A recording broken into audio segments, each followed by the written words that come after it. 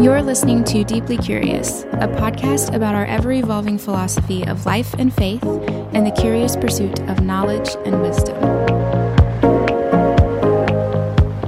In this episode, we are talking about the dangers of dualistic thinking. My name is Cody Jensen, and joining me, as always, is the woman who makes all the love songs make sense, and coincidentally, all the breakup songs make sense, my wife, Sarah Jensen. Hello. Deeply Curious and all of the art we create is made possible by you and the members of the Jensen AV Club. This week's show is produced by Christian B. Schmidt, Amber Day, Greg and Christy Jensen, and Jeff Stevens. If you would like to be a featured producer of Deeply Curious and check out some behind-the-scenes content, you can do that on our Patreon page by going to jensenav.club. Link is in the show notes, and that's jensenav.club. So, dualistic thinking, before we jump into, just headfirst into talking about dualism, I want to define dualism so Yes. we all know. So, the Oxford Dictionary defines dualism as the division of something conceptually into two opposed or contrasted aspects, or the state of being so divided. So, it is literally things being right or wrong, left or right, red or blue, etc., etc. Like there are only two ways to look at something. Right. And so dualism is obviously from the word dual, which means two, and it is the reduction of thought down to only two options. Yes. And that's what we mean by the danger of dualistic thinking. There's also dualistic philosophies and theologies and all other types of duologies, but specifically, we're talking about dualism in the thought of just the reduction of options down to two. Yes.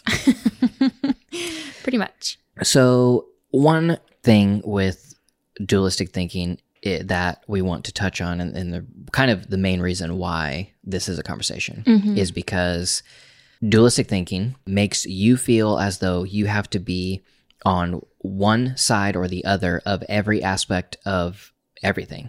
Right. And it makes you feel like, well, if they don't agree with what I think, then they are wrong. Right. And I am right. And so you're always constantly in this battle of making sure that you are doing what is right, and anything that's opposite of that is wrong. Exactly. And that can lead you to, or lead us collectively into war. But to start the conversation, what it leads you personally into is a lack of empathy. Yeah, because I feel like empathy comes from understanding points of view and being able to put your own self into a situation that you don't know or will never know or have never known, and understand it, and find empathy for another existence outside of yourself. Right. And dualistic thinking doesn't really offer that. You know what I mean? Like it offers certainty in your own thought, but not anybody else's. And so it kind of leads to, I don't know, terrible things. It can also just be like just a lack of understanding, which I mean is the basis of everything. Like, I don't know, in order to be a human, you should probably I feel like the best thing to do as a human is to understand other humans, right? So like kindness, understanding, gentleness, empathy, like all of those things you don't get if all you do is think dualistically, I think. It's really hard anyway. Yeah, because if you are thinking that there are only two options, then that means that you have to decide, is what I am feeling, doing, thinking, acting on the correct side. Right. And then we as humans are pretty much incapable of thinking that because we justify everything. Right. And you judge yourself by intentions and others by their actions. Right. And our justification of all of our decisions leads us to believe that we are doing the right thing because our intentions are pure. So that means that we must be doing what is right. And that means that everybody else is doing what is wrong. Or I feel this way, which means that Sarah must, because she doesn't agree with me, she must be wrong because she feels differently. Right. Or there's no way she could possibly think in a way that is not the two ways that have been set out before me. Right. And so we're constantly looking at another person who's sitting across the table from us and thinking about, what they say something, and we're like, okay, well, that's on, that's this type of thought, which I think is right. And then they say something else, and like, well, they said a cuss word, so they're not Christian. Right, exactly. And things like that. It's just we're constantly trying to put other people within these boxes of in or out, these tiny little groups of tribes, and we're trying to fit everybody else within certain tribes based on what we hear or see them do. Right. And the reality is there is not just two options of being a Republican or Democrat, a Christian, non-Christian, whatever it is, right. An artist, not artist, right. whatever. Everything is nuance, and dualistic thinking takes away all nuance. Right. But like humanity is nuance. Mm-hmm. I mean, we are all so complex and contradictory. And part of the reason we started even talking about this was because I realized a couple weeks ago we were talking, and I was like, I'm pretty sure I'm incapable of dualistic thinking. Like, I don't really understand how you get there, Like, part of the problem is that it just boils everything down to a generalization that is so untrue. Right. Of humans. And so, I mean, it's like you're not only driven and focused. You know what I mean? And I'm not only quiet and shy. Like, it just, there's so much nuance within one individual. And it baffles me that we can't accept that we are all incredibly complex and contradictory. And so dualistic thinking, that's exactly what it does. Like, it boils everyone down to one definition, and it's so not indicative of the whole. Mm-hmm. And I think the thing with dualistic thinking, and the reason we're talking about it, is because it is the dominating philosophy of thought of the Western culture. Especially right now. And it causes so much divisiveness that we are just constantly trying to see whether or not people are in our group or not. Right. And in everything from little tiny things to major things that determine the fate of the world. Right. And it comes from, I believe, our hyper individualistic culture that we are so individualistic and so individual that we and my personal individual desire, my personal individual thought, my personal individual knowledge trumps all other.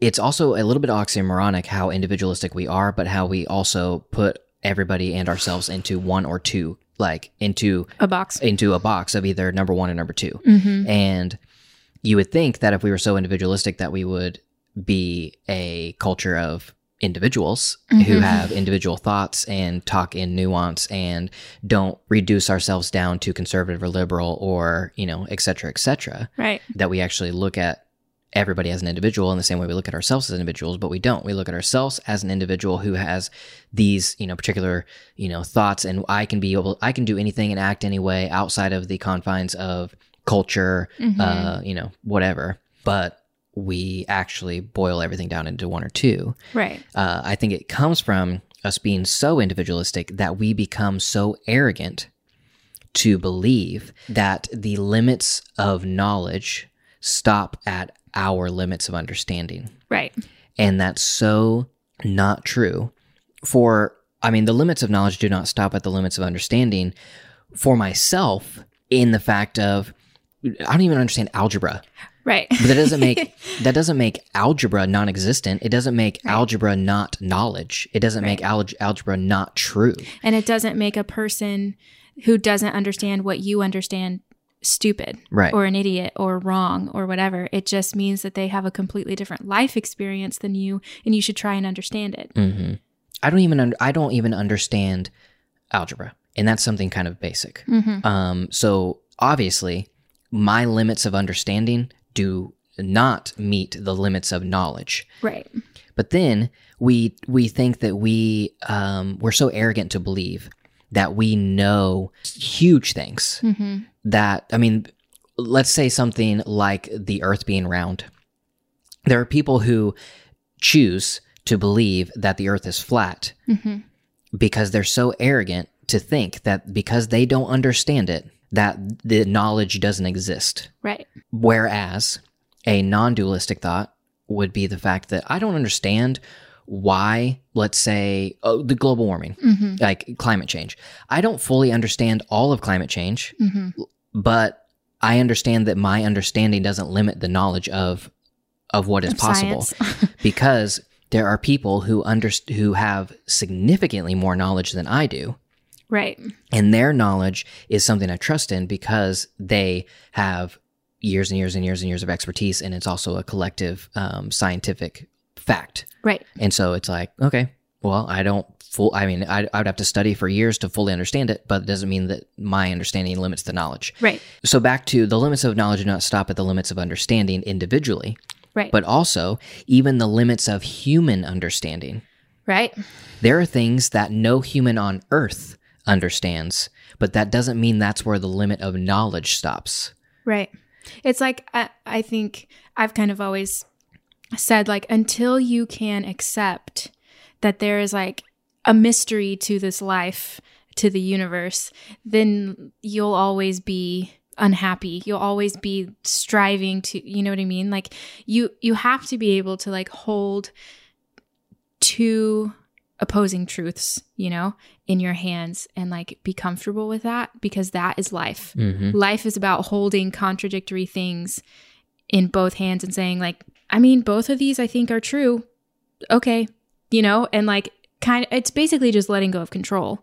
And like until you can do that, you're kind of screwed, you know, you're going to have a terrible life. You're going to always be frustrated by something. And I think like the same goes for understanding. Like you will never know everything that this universe is doing ever. And like, you just have to be cool with that. Right. Be like, yeah, it's frustrating, but it's the truth. So, okay. You know? That gives me a little more, maybe some clarification of why I think that our American individualism leads to dualism, is that our American individualism leads us to want to have and maintain control of everything in our life because we believe the only one looking out for us and the most powerful thing that we can believe in is ourself, and that we follow all of our particular desires.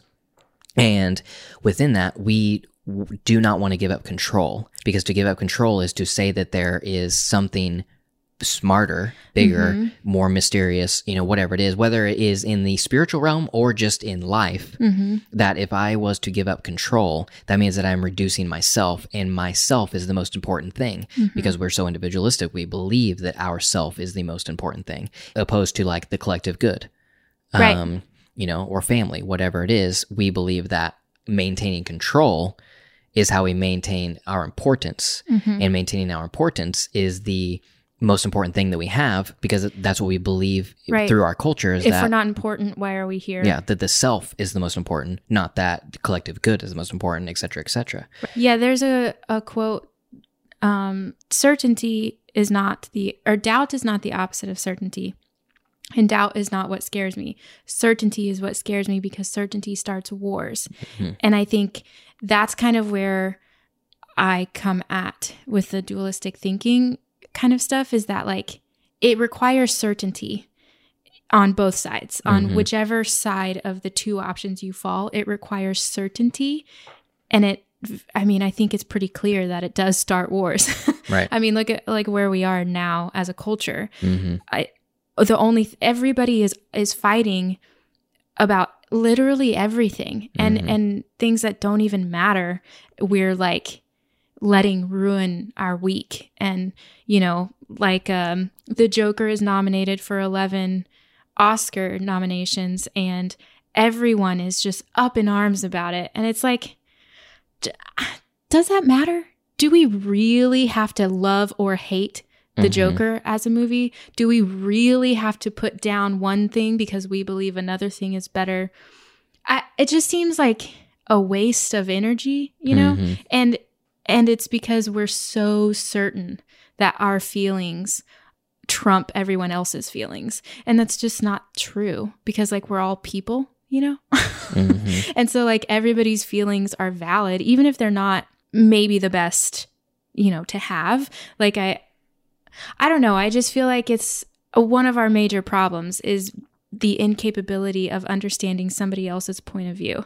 I don't really know what the right move is. I don't really know how to like allow people their wrong opinions and still educate them on, or what I think is their wrong opinion, and educate them in a kind way. You know, like I don't really know the process of that, but I mean, it's not dualistic thinking, because there is not one thing that is right or wrong.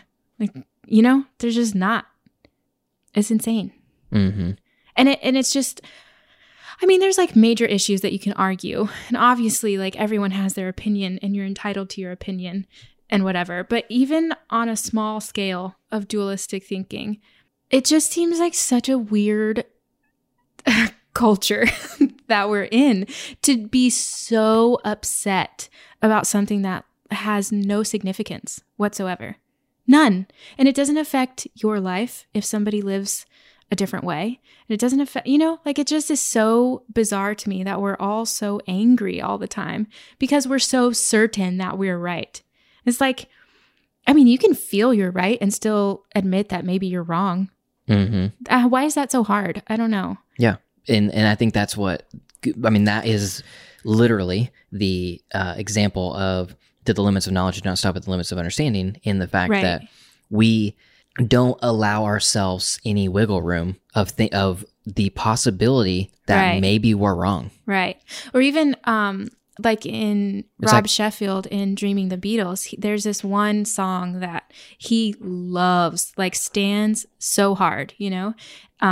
And like collectively as a culture, everyone hates the song, you know, but he like still fights for it. And he said in the book, he was like, I mean, I concede that I'm probably in the wrong camp here, but I'll never change it. You know, it's like, that's exactly it. Like, it's not that hard to be like, yeah, I mean, I understand how everybody thinks this is stupid, but I love it. So who cares, you know? And that's exactly, it's just like stupid stuff that holds no consequence whatsoever. Why do we have to be so like angry about it? It just is weird. Obviously doubt scares people.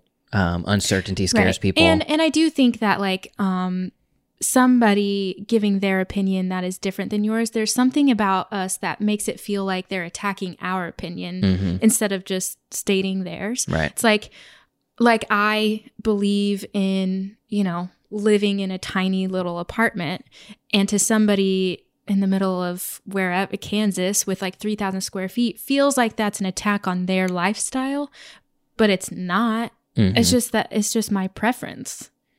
But I do think like we also come at everything in defense, which is not how it should go. Because we can't deal with being wrong. Right.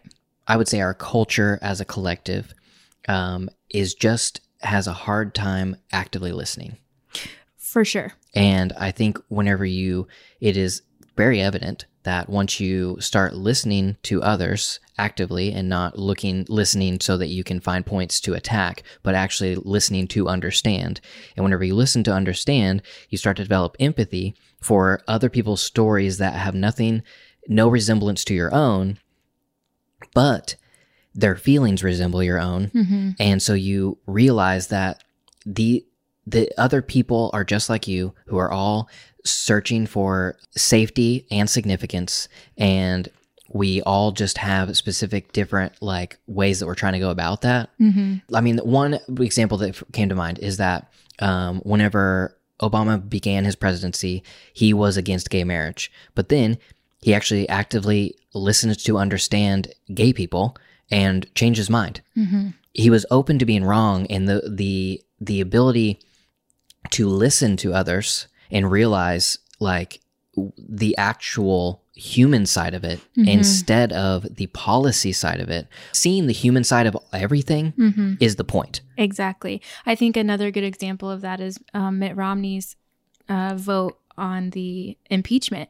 You know, like he is the only Republican who voted guilty on Article 1. Mm-hmm. And I mean, and then I saw this person tweeted something about like maybe the most counterproductive thing to do is to like bite at somebody who finally came to your understanding just because it took them so long. Mm-hmm. You know, it's like he voted because he felt it was the right thing to do, and then people lashed out at him anyway. Mm-hmm. And it's like that's the problem with dualistic thinking, is that we don't give people space to grow. Right. We don't give people space to change their mind and to learn, you know. Instead, we demonize them for being this one particular way and believing that that's all they'll ever be. Mm-hmm.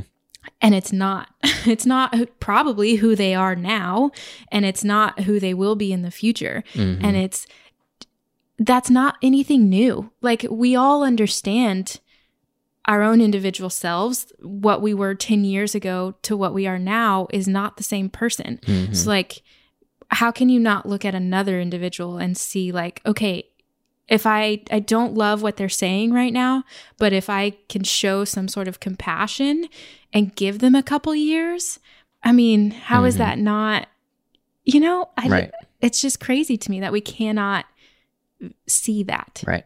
And I think, I mean, obviously a major problem is the 24-hour news cycle and the dumpster fire that is Twitter of the way in which we go about doing things now is completely different than it used to be. And obviously we just see a lot more. But I think that also adds to the fact that we don't actually have our own opinion. We think that we hate the Joker, you know, or whatever it is, because that's one of the major things, you know, is the Joker has 11 nominations and it doesn't deserve anything, whatever. And so it's like we think we hate the Joker, but we haven't even actually asked ourselves if we hate the Joker. We just are following what everybody else said on Twitter about the Joker. And so then we decide, we're like, oh yeah, that's right. Mm-hmm. Well, have you actually really thought about it for yourself? Because if you think about all of the implications, every side to the story, because there's not just one or two. If you think of every side, can you see how some people would have a different opinion? Yes. Like it's every single person comes at something from their own life experience. And so you have to understand that there are multiple points.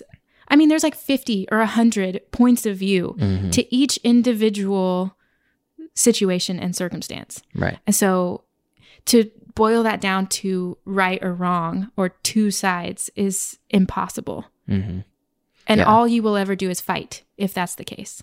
Yeah. So in there, one thing you were talking about, having compassion, that you have to have compassion for others to be able to change.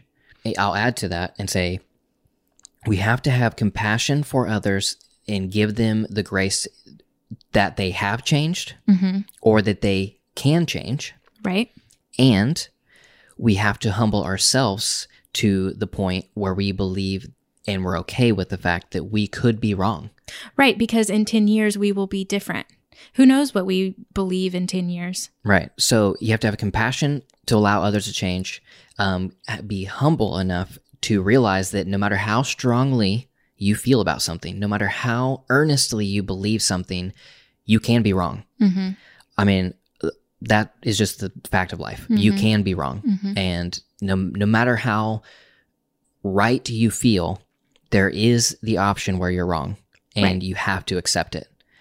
You can continue to believe that thing. Because, I mean, there are lots of things. Like I firmly believe that it is the right thing to do to lift others up and, you know, choose compassion and not build a wall at the border. Like, let's just say that I firmly believe that we should not be building a wall at the border.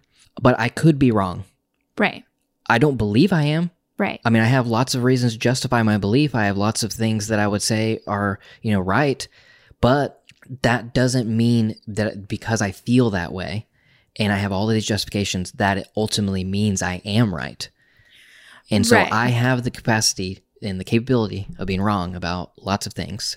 I also have to have compassion for others who truly believe that it's right to build a wall. Even though I think it's wrong, I have to have compassion for them that they can change and that I could be wrong. Mm-hmm. And so it allows us to open up a conversation and actually listen to each other and have a listen to understand each other so that we can come up with what is a good path forward, or, you know, et cetera, et cetera. Right. Also, with what you're saying with the Joker, there are probably more opinions than not that come from the fact that it is the collective desire and not your own. Right. One thing that Richard Rohr says in his book, The Universal Christ, is our dualistic logic allows us to justify almost anything that the corporate ego desires. Yeah. The dualistic logic allows us to justify almost anything that the corporate ego desires. So the corporate ego, let's actually make an example.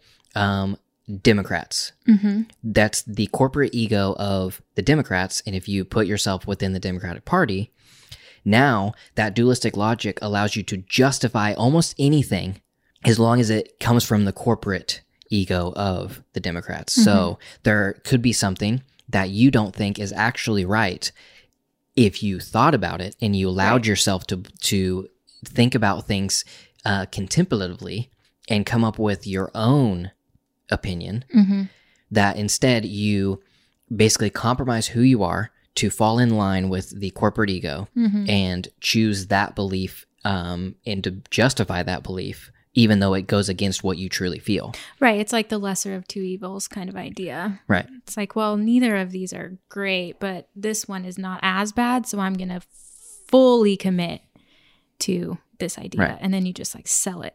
I mean, with the corporate ego of, you know, the Republican Party, the corporate ego of the mixture of the Christian, like evangelical, you know, quote unquote evangelicals that label themselves evangelicals who are part of the Republican Party. There are so many justifications that are happening because there are completely opposing truths in there. Not truths, they're completely opposing things. You have President Trump, who, regardless if you agree or disagree, I think we can all agree that he is mean-spirited. Right. And I don't think you could come up with a rational argument around the fact that it seems crazy that you would be able to say anything otherwise. Right. He's a mean-spirited guy. Regardless of what his decisions are on your side or on the other side, whatever, there's a general mean-spiritedness about President Trump, and his White House is just mean-spirited. Mean-spiritedness is very much against what evangelicals would say they believe. In what, you know, if they go to church on Sunday, the things that are taught as Jesus on Sunday are the literal opposite of mean-spirited. It is ultimate compassion and love and understanding. And President Trump does not show any love, compassion, or even try to understand. He's never wrong, and he's never admitted wrong, and he never will admit wrong. But because the collective ego of the Republican Party, which is the party of the evangelicals, there are justifications on justifications on justifications to allow them to believe that they are still right, even though they believe that Jesus is right, who says the opposite of Trump, and they believe that Trump is right, who says the opposite of Jesus, and yet they believe themselves that they are completely right. Right. And there's going to be examples on, you know, the left, the Democrat side too, that are the exact same thing, right? Like, that are opposing, you know, beliefs that they justify as a collective, right? Because there is not the left and there is not the right. There are just people who are choosing to fall in line with a corporate ego. And in all of those individuals within that group, if you were to actually talk to people and find common ground, as we're supposed to do. I mean, the whole reason that, you know, our politics are set up the way they are in, you know, as far as the governmental systems of checks and balances, we're supposed to be able to talk to each other, come to an agreement, compromise, do what's best for all of humanity. Right. Obviously, we don't do that because now we are in this realm of complete, hardcore, dualistic thinking. Yes. That the other person is completely wrong. Right. And we are in such a time that Mitt Romney votes against his party for the right thing. Effectively risked his entire career. And the fact that he's risking his entire career is the is what we're talking about. There shouldn't be a risk in standing up for what you truly believe is right. Correct. I mean, yeah. But again, it goes back to the certainty starts wars. Right. Because it does. I mean, that is like, just look at history. All of history is usually a white person, but somebody being certain and then, taking out the people who think opposite. Another couple quotes from Richard Rohr. He says, "It is hardly an exaggeration to say that us and them seeing and the dualistic thinking that results is the foundation of almost all discontent and violence in the world. When you are concerned with either attacking or defending, manipulating or resisting, pushing or pulling, you cannot be contemplative. When you are preoccupied with enemies, you are always dualistic.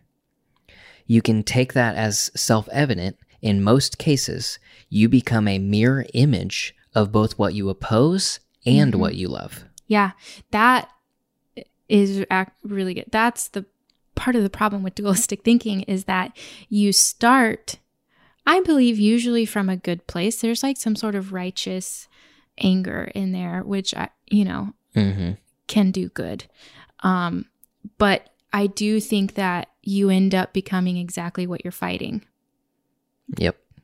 I mean, it's kind of clear in the political system, like the far right and the far left. The left starts fighting the far right, as they should. They're not doing things right, But then you become just as evil. You become hateful and mean and dismissive of humanity, and which is exactly what you were fighting in the first place, is the far right being dismissive of humanity, and because nobody fits into one or the other. Like, you just don't. There's so much gray area that we just pretend isn't there because it's scary, but it's the truth. So I just feel like the sooner you can accept that, the sooner you'll have like a honest conversation with somebody, and might actually change someone's mind. I mean, honestly, you yelling at people over Twitter is going to change nobody's mind. That's just the truth.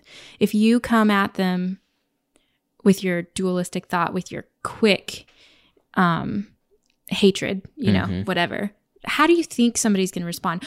Oh, you're right. I'm sorry. No, they're going to put up their armor just like you did. Right. And so there is no conversation ever.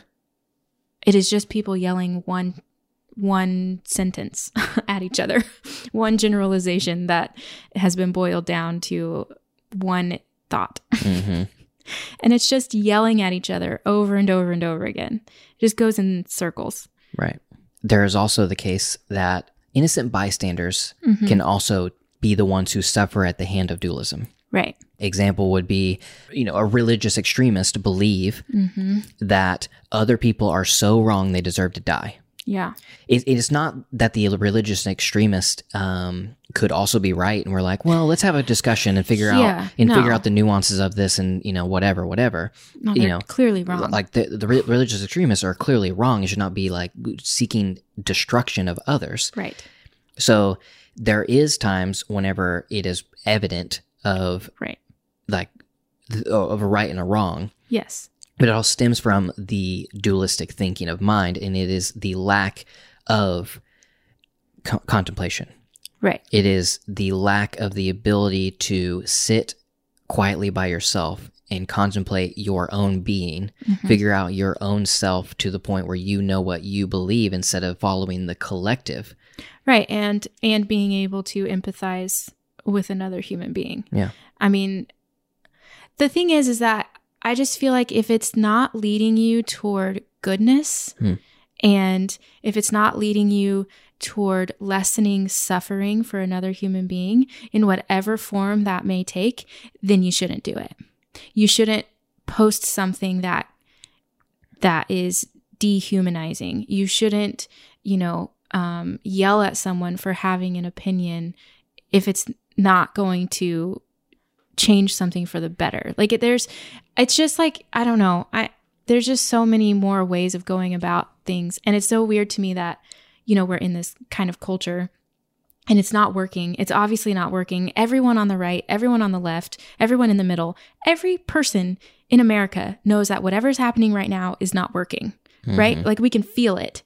And it's blows my mind that we're still just like going about, it's like it's the definition of insanity, doing the same thing over and over again and expecting different results. It's like not going to change if you don't change the system. And so obviously dualistic thinking isn't working. Yelling your opinions at somebody else isn't working. So how have we not tried something new yet? You know what I mean? How can we not, as individuals? I understand systematically it's difficult to change or whatever, but like as individual people, how have we not figured out that screaming our opinion in people's faces isn't the answer? You know what I mean? Like it's just not. To be forced to choose between two options, right, is to never see with depth, with subtlety, or with compassion. Right. And unfortunately, most people do not know how to see with depth, subtlety, and compassion. Right. And if you were to, let's say you're on the right or on the left politically, if things are going to change in the country, obviously something has to change. Right. But for something to change, that takes at least one side looking at things with depth, subtlety, and compassion, basically admitting we could be wrong. Let's talk about this. But neither side is willing to do that. Right. Obviously, because it takes humbling yourself, and neither side is going to humble themselves as a collective. Obviously, there can be, you and I personally, we can do that. Right. And we can challenge others to do that, which technically is what this podcast is doing, to look at things deeply. So I think this is my complete hypothesis right here. But I think in order for the change that you are asking, something has to change. We all know that. I think for that actual change to happen is, one, completely grassroots like this, where just us as individuals, we choose to stand up and say, I'm going to look at things with compassion and I'm going to look at things as non-dual and see other people's point of view. And we all start doing that as a collective grassroots movement. And or a leader to come in who chooses not to play the political game and is a centrist, level-headed, and teaches our political countrymen to have compassion. I mean, obviously, those are two complete different thoughts of. I mean, that's basically different political theories of obviously top down versus bottom up. And I don't know which ones work. I'm not smart enough to know that, but I mean, either one of them seem like a reasonable option to me. Yeah. But the only thing I can control is myself. The only thing that I can do is change myself and share, with others what, how, I feel within, contemplative, just being contemplative and thinking broader than left or right, broader than right or wrong, and or good versus evil, or good versus evil. And as I do that myself, and as I share that with others, that is literally the only thing I can personally do. Right. So I can't just sit here and be like, well, we just need a leader to come in and change everything. We just need somebody to change stuff. Well, we just have to wait. We just have to wait. Right. Again, we as individual human beings have a responsibility while we're here on this earth. And I believe that is to bring goodness and kindness and less suffering, as much as possible. Right. So, yeah, you have a responsibility in doing something, in trying to change things, even if that responsibility is as small as not biting back at someone on Twitter. Honestly, that can change a whole lot. Yeah.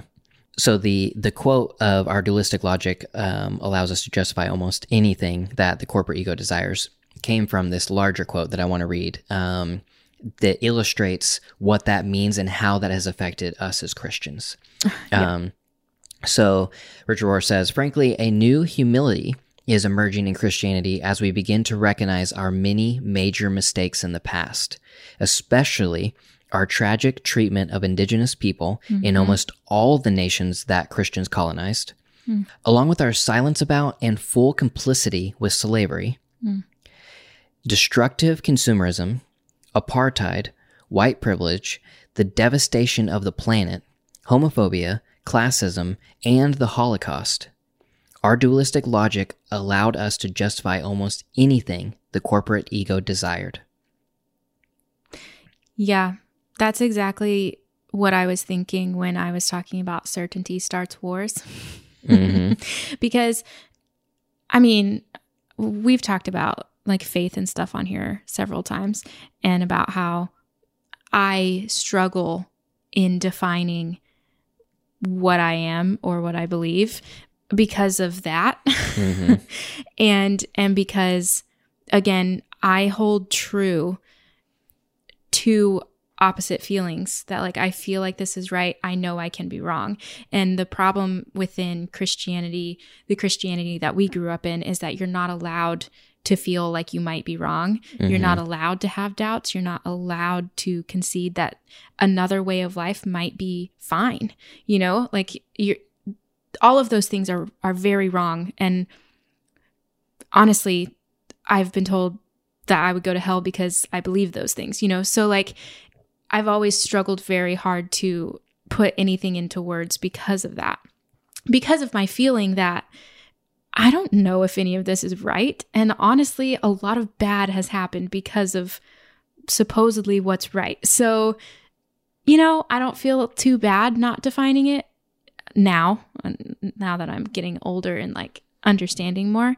But it's like, it's exactly that. Like the certainty of the church, of the Christianity in which we are familiar with, or that I guess sort of happened over the last couple of 100 years, has done a lot of destruction and damage. And like, I just don't know why it's so hard to look at that and be like, ooh, we might be wrong here. I don't know. Like, you know, but people are so scared to admit that they're wrong. And so it's not that God and Jesus are wrong. Like I believe in Jesus's way of life. I believe that he, the way in which he lived is a good map for human beings to live, but he didn't live as Christians have lived historically in the last couple of 100 years. He didn't. He didn't condemn people. He didn't murder for the sake of murder. He you know, like or stand by complicitly and watch as evil happens. Yes, because that evil is being done by a political party that the church is affiliated with. Right. In fact, he went against it. There are instances in the Bible where he went against political statements, and so it's just like I just don't. Yeah, it's fascinating to me that we're like so fine with complying with evil because we're scared of the opposite, when in fact the opposite is going to be freedom. Right. This idea of dualistic thinking, like we're all so scared to admit that we could be wrong. But if you admit that, if you accept that there are more ways to think about things, then all we find is freedom and goodness and kindness and like understanding. And there's nothing scary about that. Literally nothing scary about learning to understand that another human being lives differently than you and everyone's going to be fine. Well, the scary thing, the reason it is so scary is because to live that way, you have to lay down your pride in order to think that way. And laying down your pride is one of the scariest thing to do. Right. Which I don't want to sound arrogant in this statement, but I know that it's going to sound arrogant. That's why I don't understand dualistic thinking, because I've never struggled with pride. Like I don't really have a lot of pride in who I am or what I believe or whatever. Like I see so many shades of gray. It's not even funny. Like I argue with myself all the time, every single day.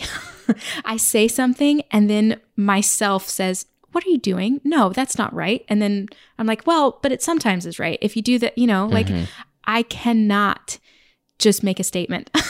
Right. To illustrate that fact, the reason we are having this podcast because we were sitting in Starbucks and we started having this conversation, just us two. Yeah.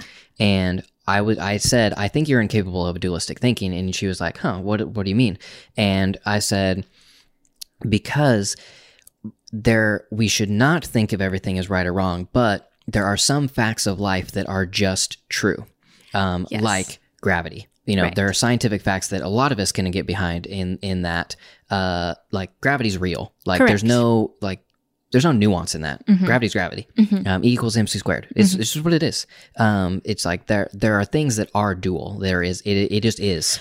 Right. Laws of the universe Right. and whatnot. And there are also universal truths as well as scientific truths. Right. Like more emotional things. Those universal truths can be rejected, but that doesn't make them any less true. But anyways, we were just sitting there, we were talking, and she's like, what do you mean? And I was like, well, the fact is that I think you would have a hard time saying that this thing we're sitting at right now is a table.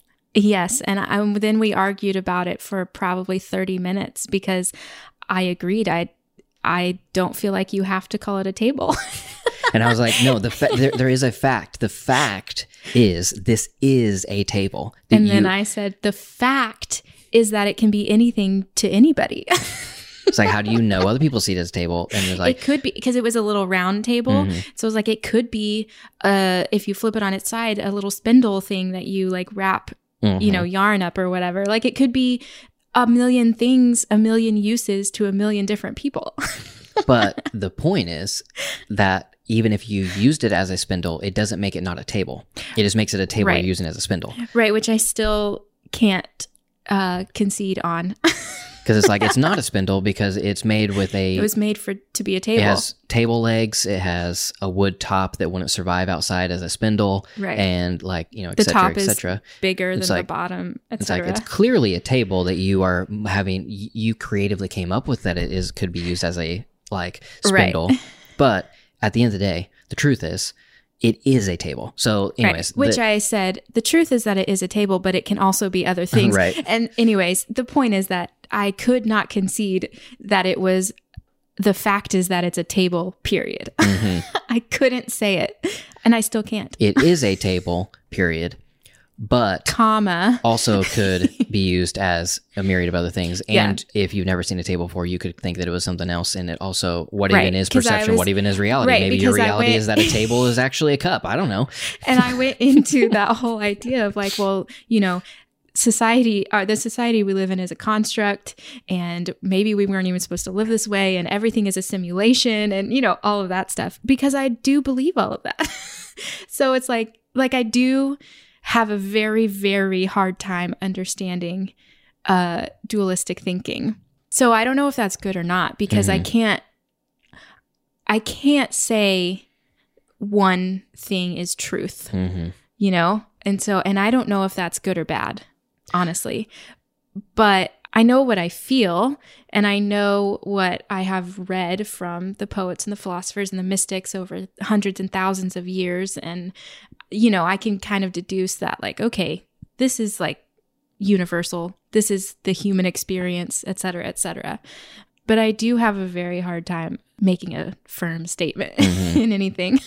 I said when we were talking about this a couple weeks ago, I said, the only thing I have a very strong opinion about is people having strong opinions.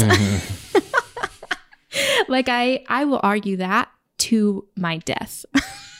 Because I just think that there's so many other ways to look at things. And it's not that I don't have firm beliefs and values and whatever. It's just that I don't feel the need to shove them on other people. Right. It's like, I firmly believe in the existence of God. Right. But I don't know. Who knows? I mean, there's no way I could know that. Right. Like, it's unknowable. Right. In my experience, it feels very knowable, but ultimately, regardless, no matter how much I want to say that I believe it and I want to stick to my guns and say that it is absolute truth, I mean, I don't know. Right. And I think it's very arrogant to say that just because you experienced it, it means this person who's never experienced anything has to believe it. You know, like that completely dismisses them as a human being. And that's not there. There has to be a mutual respect that you have for another human because they're human, you know? And I'm not saying that like everything is forgivable and whatever. There are consequences to your actions and things you do, you know? Like, I mean, you have to be nice. You have to be kind. You have to lessen the suffering of others. You have to bring goodness. Like, that's what I believe our responsibility is as human beings. If you're not doing that, there are consequences for not doing that, for treating people the way you treat them, for being evil or mean. Like, there are consequences for that. But generally speaking, you cannot dismiss another human being's experience. You just can't. You can't say like, well, you should just do this because. No. You completely dismiss their entire existence and what they've gone through by saying that. It takes nothing into account. And I just believe that that's wrong. So in small matters, like whether the Joker was right or wrong or whatever, like you cannot just completely dismiss the director's views of things. You can't dismiss the fact that, you know, maybe they thought of it in a different way than you did, or that they thought, oh, this is going to be, you know, a conversation about mental health or the mental health systems, or, you know what I mean? Like, you can't just say like, well, they're all evil because it's all misogynistic, whatever. Like, that's not truth. That is maybe a tiny sliver of a truth, but there are like, you know, 8 pieces to a pie. So, you know, that's how I feel. Right. I mean, it also dismisses the fact that I watched the movie thinking when it was over, holy cow, that was an amazing movie. I absolutely loved it. Didn't even think that there was a possibility of a controversy. Yeah, me neither.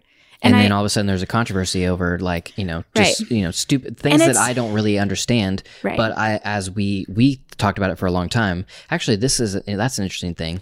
Is I feel like I had a more compassionate view of the possibility that somebody could have watched this movie and seen something other than what I saw, and you had a harder time with because that. What I got from the movie was the warning of treating people unkindly, because I feel like that's what it was. It was this origin story of this man who just like the world hated, not literally, but like the world was not kind. Yeah, the world was not kind to him, and the mental health systems that were in place were not kind to him, and nobody saw his humanity, and it turned out wrong. It ruined him, and I do have like a soft spot for tragedy, you know, and so like I argue all the time about like what our media does to celebrities or whatever, you know, like I have a soft spot for that kind of stuff. And that's kind of like what I felt when we were watching the Joker. I felt this soft spot for what the world did to him, you know, and so that's the only thing I got out of it, was just this sort of like cautionary tale of not being compassionate about mental illness. You know, like that's what I took from it. But it's not that I can't understand the other opinions, because I do. I understand the families who lost people in the movie theater shooting of Batman. And they came out and were like, please don't release this movie. This is terrible. This is a bad idea. You know, whatever. I understand where they're coming from. I understand less so about the whole misogynistic idea behind it or whatever. My white male rage. Like I mean, it's not that I don't get it, but I don't agree, I think, because it's a truth. You know, it's one of those things like, I don't know how, you know, whatever. I don't know. And so I just feel like it's not that I don't see what they're saying, but I don't necessarily agree. But everyone's entitled to their opinion. And I just think it's not worth, you know, hating people. Like, Mm-hmm. it's just not worth spreading more hate. Right. That's just how I feel. Right. Nothing is worth spreading more hate. Right. Or causing more suffering. Or causing more suffering. Right. But the whole point is that I got none of those opinions from watching the movie. I was shocked that they were there because I have such a soft spot for that kind of story of like true tragedy where just the world was not kind to somebody and it hurts my heart. So that's the only thing I got from it. So I think that so Sarah has basically from birth, she just made in a way that doesn't fall into the dualistic thinking that most of us do. And I would say that in my experiences, I do understand dualistic thinking because I have thought dualistically. I probably think dualistically about things right now. But I'm on a journey and on a path of figuring out what those things are, opening my mind and bringing more passion and or depth and subtlety and compassion to those things. It may come naturally for Sarah. It does not come naturally for most of us. And the thing that we have to do if we struggle with basically pride, arrogance, thinking that we're, our right is the right, that type of thing, is we have to stop, slow down, and think for ourselves, and essentially do what is contemplation. Like you have to find a contemplative spot where... And that just means blocking out all the other noise and quieting down. Right. That's what contemplative, it's just contemplation. That's it. It's just letting your mind think without any outside influence. Right. Yeah. And just really seeking and finding those things through quiet contemplation and not being scared of turning everything off and sitting in a completely quiet room with your own thoughts and figuring out what thoughts are real, what thoughts are not, what you truly believe, and questioning and doing the hard work of questioning. Solitude is hard work. Well, solitude is very hard work, but also it's hard work to question why you believe what you believe. 100%. It's a scary question because the truth is that you could come out of it not believing what you believe. Right. And being lost. But you have to be willing to be lost before you're found, I guess, if we're using that analogy. Like you have to be willing to be lost. But the only thing on the other side is good. I know, it's scary at first, but the only thing that comes from it is good. Yeah. Maybe this is dualistic to think this way, but I do not think that if you sat in quiet and found what you truly at your core outside of any external stimulation or knowledge, or whatever it is, if you find your core, I do not think that you will find an evil person inside of you that is telling you to believe in uncompassionate, causing suffering ideas and beliefs or opinions or actions. I do not think you will find that. I think you will find ultimately love and compassion and grace for others. And that's why it is very scary, but I do not think the only danger is that you will have to shed your arrogance and tell people that you were wrong and you have changed. That's the scary part. But ultimately, the reason I'm saying this is because that is my experience. I know what it was like to think dualistically. I know what it was like to be arrogant. I know what it was like to think that you were ultimately right. But I'm on the other side of that now where I know how sweet it is to sit in a state of being that can hold my hands up and say, I don't know. I don't know anything. But all I know is that I want to look at things with love and compassion and understanding and nuance, and how freeing and how beautiful it is to sit and not know versus the pressure and the anxiety and the overall just darkness of needing to be in control and needing to actually know everything. And if you don't know it, then it's not happening. Or because you know it, everybody else is wrong.